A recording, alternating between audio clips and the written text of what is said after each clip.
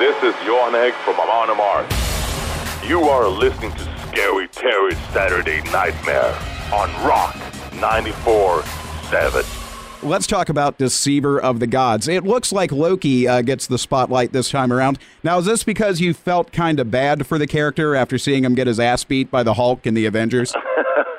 Yeah, exactly. That's exactly why. No, but I mean, Loki, I mean, that was maybe just a coincidence. We've had ideas of making like several songs about Loki before, so for this album I just happened to have 4 pretty good, like really good ideas of how to talk more about Loki, as he is one of my favorite characters in the Norse mythology anyway, so that's why that came about, really. Now, Loki, though, he kind of gets a bad rap, doesn't he? I mean, the guy had a pretty twisted upbringing. Who can blame him for kind of lashing out a bit? Well, the guy he's obviously, I mean, he's born of giants, and he's like the foster brother of Thor and all that stuff. But he's, like in the mythology, he's not entirely like he's not an evil character, really, as he's not like Satan or anything. He's just, he's a trickster. He's a bit mischievous, but he has a really good, like, he does some really good stuff as well. Like he often gets the gods out of trouble, by diplomacy. The only problem is that he usually is the one causing the trouble in the first place. So. Well, you see how that is. But so I think he's an intriguing character just because of his faults and his kind of petty selfishness and all that stuff. I think he's like the most human of all the Norse gods, in my opinion. I can see that. Really, when you look, you mentioned that he's not, like Satan, but really when you look at it, Satan gets a bad rap sometimes too. I mean, the guy sees a fella starving in the desert for 40 days and offers him food, and all of a sudden he's the bad guy. What the hell? Well, I'm not so well versed in the doings of Satan, but if you say so, yeah, it's kind of weird. You haven't missed much, to be honest with you. Yeah. I was raised in it, and it didn't do a damn thing for me. But yeah. Now, Johan, you guys actually got Candlemass lead vocalist Messiah Marcolin to lend his vocals to the song Hell, but you actually laid down the vocal parts that you wanted him to sing. How'd you do on those high notes, man? Well, it's not that I actually sang exactly like him. It's basically, I laid down the vocal rhythm, basically, and where I was going with my vocals, and he listened to it and worked his own stuff on top of my vocals to fit my vocals, basically. So that's how that came about. But yeah, it's cool to have him along. He's an old idol of all of us. I mean, being the frontman of Candlemass for many years, and a fantastic singer and a fantastic person. He's a great guy. You actually lent some vocals to a band who came up just right around the same time as Amon Amarth. You dropped some tracks on Evocation's latest album. Yeah. So, I mean, it's great that you guys are able to network like that, and you're able to contribute to each other's works. Yeah, I think that's cool. I like the band, and we toured with them a few years back, so we became really good friends, and it was really cool to be able to contribute. And it was a lot of fun. Now, you guys actually tracked most of Deceiver of the Gods live. Was there a big difference in the studio as opposed to, arranging things in Pro Tools and whatnot? Is there a different vibe when you're laying it down live? Well, when you play it down, when you basically do longer takes, that's what it is. But like, instead of just nitpicking and, going like piece by piece, trying to piece everything together, I think you get a better vibe, a more live feeling, a more vibrant sound. I think when you cut and paste too much, it's in Pro Tools, there's a danger of it being a little bit too sterile. I think that the sound gets a little bit too clinical, which, in my opinion, makes it a bit boring. Actually, I like the old school way of recording, but obviously there are certain perks of using modern methods. But too many of those modern methods waters down the berserker rage, and we can't have that. Hell no. Now, as long as we're talking about fueling berserker rage here, with merchandising being such a vital part of a band's economic well-being these days, we've seen a lot of rock and metal bands releasing their own brands of wine, beer, liquor. And now here's the thing. There's actually a video of you guys brewing mead floating around on the internet. When does the official Amon Amarth mead hit the liquor store, man? Well, that thing was just kind of a fun thing that we did in the States when we were there a couple of years back. But I don't know. To be honest, I'm not really a huge fan of mead. I think it's a bit too sweet. If I drink mead, if I drink something that like mead that I like, is usually beer-based, so it would be a little bit more dry and have more of a bitter taste to it. I was happy that we were able to do the beer that we did with Three Floyds from I think they're from Illinois. I might get hung by them now for that, but but yeah, they're from just south of Chicago, and it's an amazing brewery that makes really, really good beers, and they have a really great reputation, like all over the world, with people who are into beers. So it was really, really cool to make that Amon Amarth beer with them. I was happy with that. So. Well, I'm just saying, brother, if you ever decided to market mead, I swear you're going to have some buyers up here in central Wisconsin. We loves our beer, and we loves our Viking Rage, too. Yeah, I can imagine, yeah. Well, in the meanwhile, I guess you'll have to try to get your hands on some Amon Amarth Ragnarök beer then. We'll get all over that. Now, you guys have obviously made great use of Norse and Viking mythology, but you guys are actually named after Mount Doom from J.R.R. Tolkien's Middle-earth. If Amon Amarth were to do a non-Viking Norse concept album, would Middle-earth be fair game? I don't think so, no. I mean, the name, we took the name because we felt it sounded cool and had a cool meaning. I think... The name came from our bass player Ted, he was the one who came up with the name, and you know, back then we felt it was like a really cool name, so we kind of stuck with it. But to be honest, I'm not sure if I would write any lyrics based on Tolkien. Really, I've read the books, I've seen the movies, but it's good books and it's good movies, but that's about it, you know.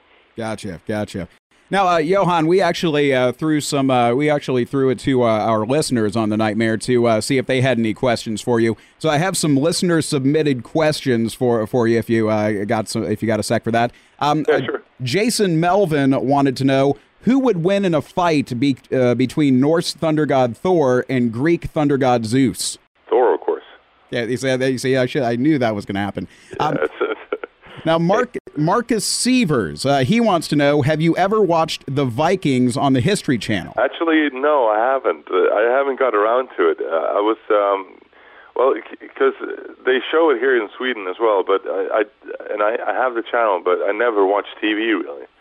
So I was going to, get it on iTunes instead. That was my plan anyway. I haven't watched it yet. From what I gather, it's kind of like Game of Thrones, except, with more mead and, ships with monsters on the front of them and stuff. Yeah, that sounds about right. There you go. Michaela wants to know, do you guys have any U.S. tour plans beyond the Rockstar Mayhem tour? Of course we do. The only thing is that it's not completely confirmed yet, so as soon as everything is confirmed and booked and ready, we'll announce it and everybody will know. So just keep updated through our website or Facebook or Twitter or whatever. We're almost everywhere.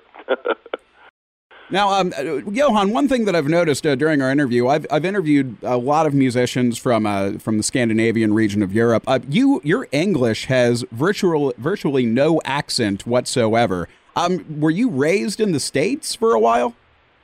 No, I wasn't. I just had a good teacher when I was in school. But also, I don't know.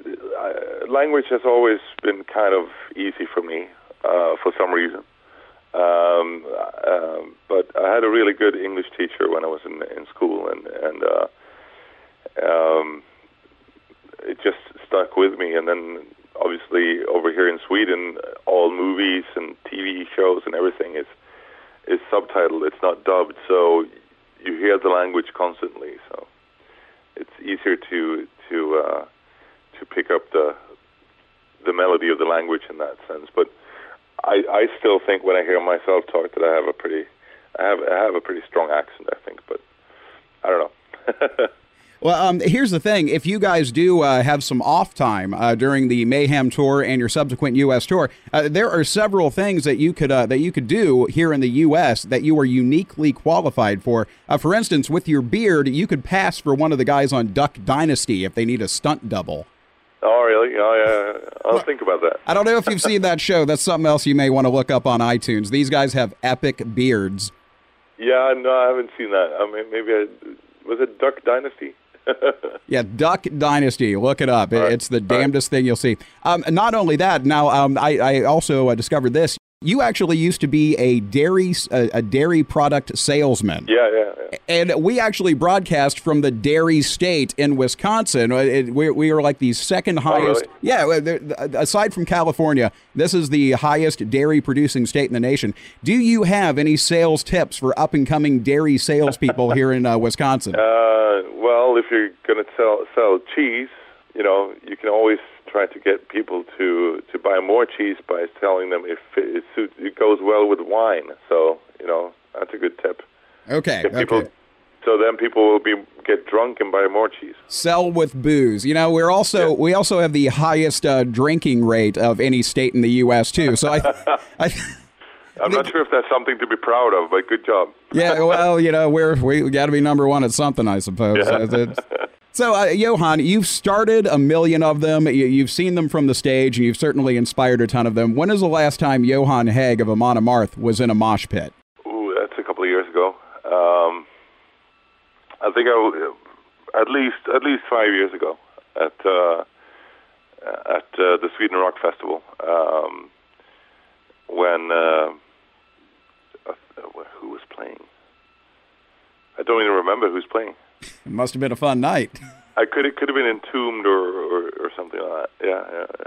Gotcha. I always feel bad. Do you ever feel bad for like the guitar players and the bass players and drummers and stuff? Because I mean, like, it's tough for them to get into the pit because if they break a hand or something, game over. Yeah, those guys. I'm just saying, as the lead singer, you get a little more leeway. Aside from an ill-timed throat punch, you'll be fine. That's true and not true. I mean, basically, if there are pros and cons, obviously. For me, it's like if I get sick on tour, it's hard for me to sing because that's my instrument, right? But if they get a cold on tour, they can still play. So yeah, I guess there's trade-offs no matter which position you hold, huh? Yeah, exactly. So, all right, Johan, I got one more question for you, then we'll let you get back to storming the gates and whatnot. Johan, what is your favorite moment from the road that you can share without attracting the attention of law enforcement? And keep in mind, as a citizen of Sweden, you may have diplomatic immunity in the States. One of the absolute coolest moments on anywhere was a show we did in Belgium on a festival where we played in front of 15,000 people. Where there was this guy who wrote us that he wanted to hear "The Fate of Norns" because that song helped him through a tough time when his son died at the age of 6. So we told the whole audience that story, and it was like the entire tent just, stood behind that guy and tried to, show him how much they, felt for him. And in that moment, it was just, the vibe in the tent was just outstanding. It was just this amazing feeling, basically. It was just, I get goosebumps now just thinking about it. Well, I mean, that's pure magic, is what that is. I mean, that's a lot of. I think it also goes to show like how strong the metal community really is, like when it comes to metalheads. So how we back each other up. You know, it's like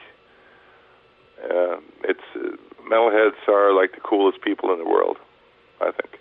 I agree. We get a bad rap sometime, but when it comes down to it, we got heart, baby. We got heart. Hell yeah. Hell yeah. That is Johan Hegg of Amon Amarth. Like them on Facebook. Follow them on Twitter. Pick up Deceiver of the Gods when it comes out on June 25th. Johan, if you ever decide to become a dairy salesman, man, we can get you a gig here in central Wisconsin. All right, I'll think about it. There you go. There you go. Johan, thank you so much for being a part of Scary Terry's Saturday Nightmare. All right. 1, 2, Terry's coming for you.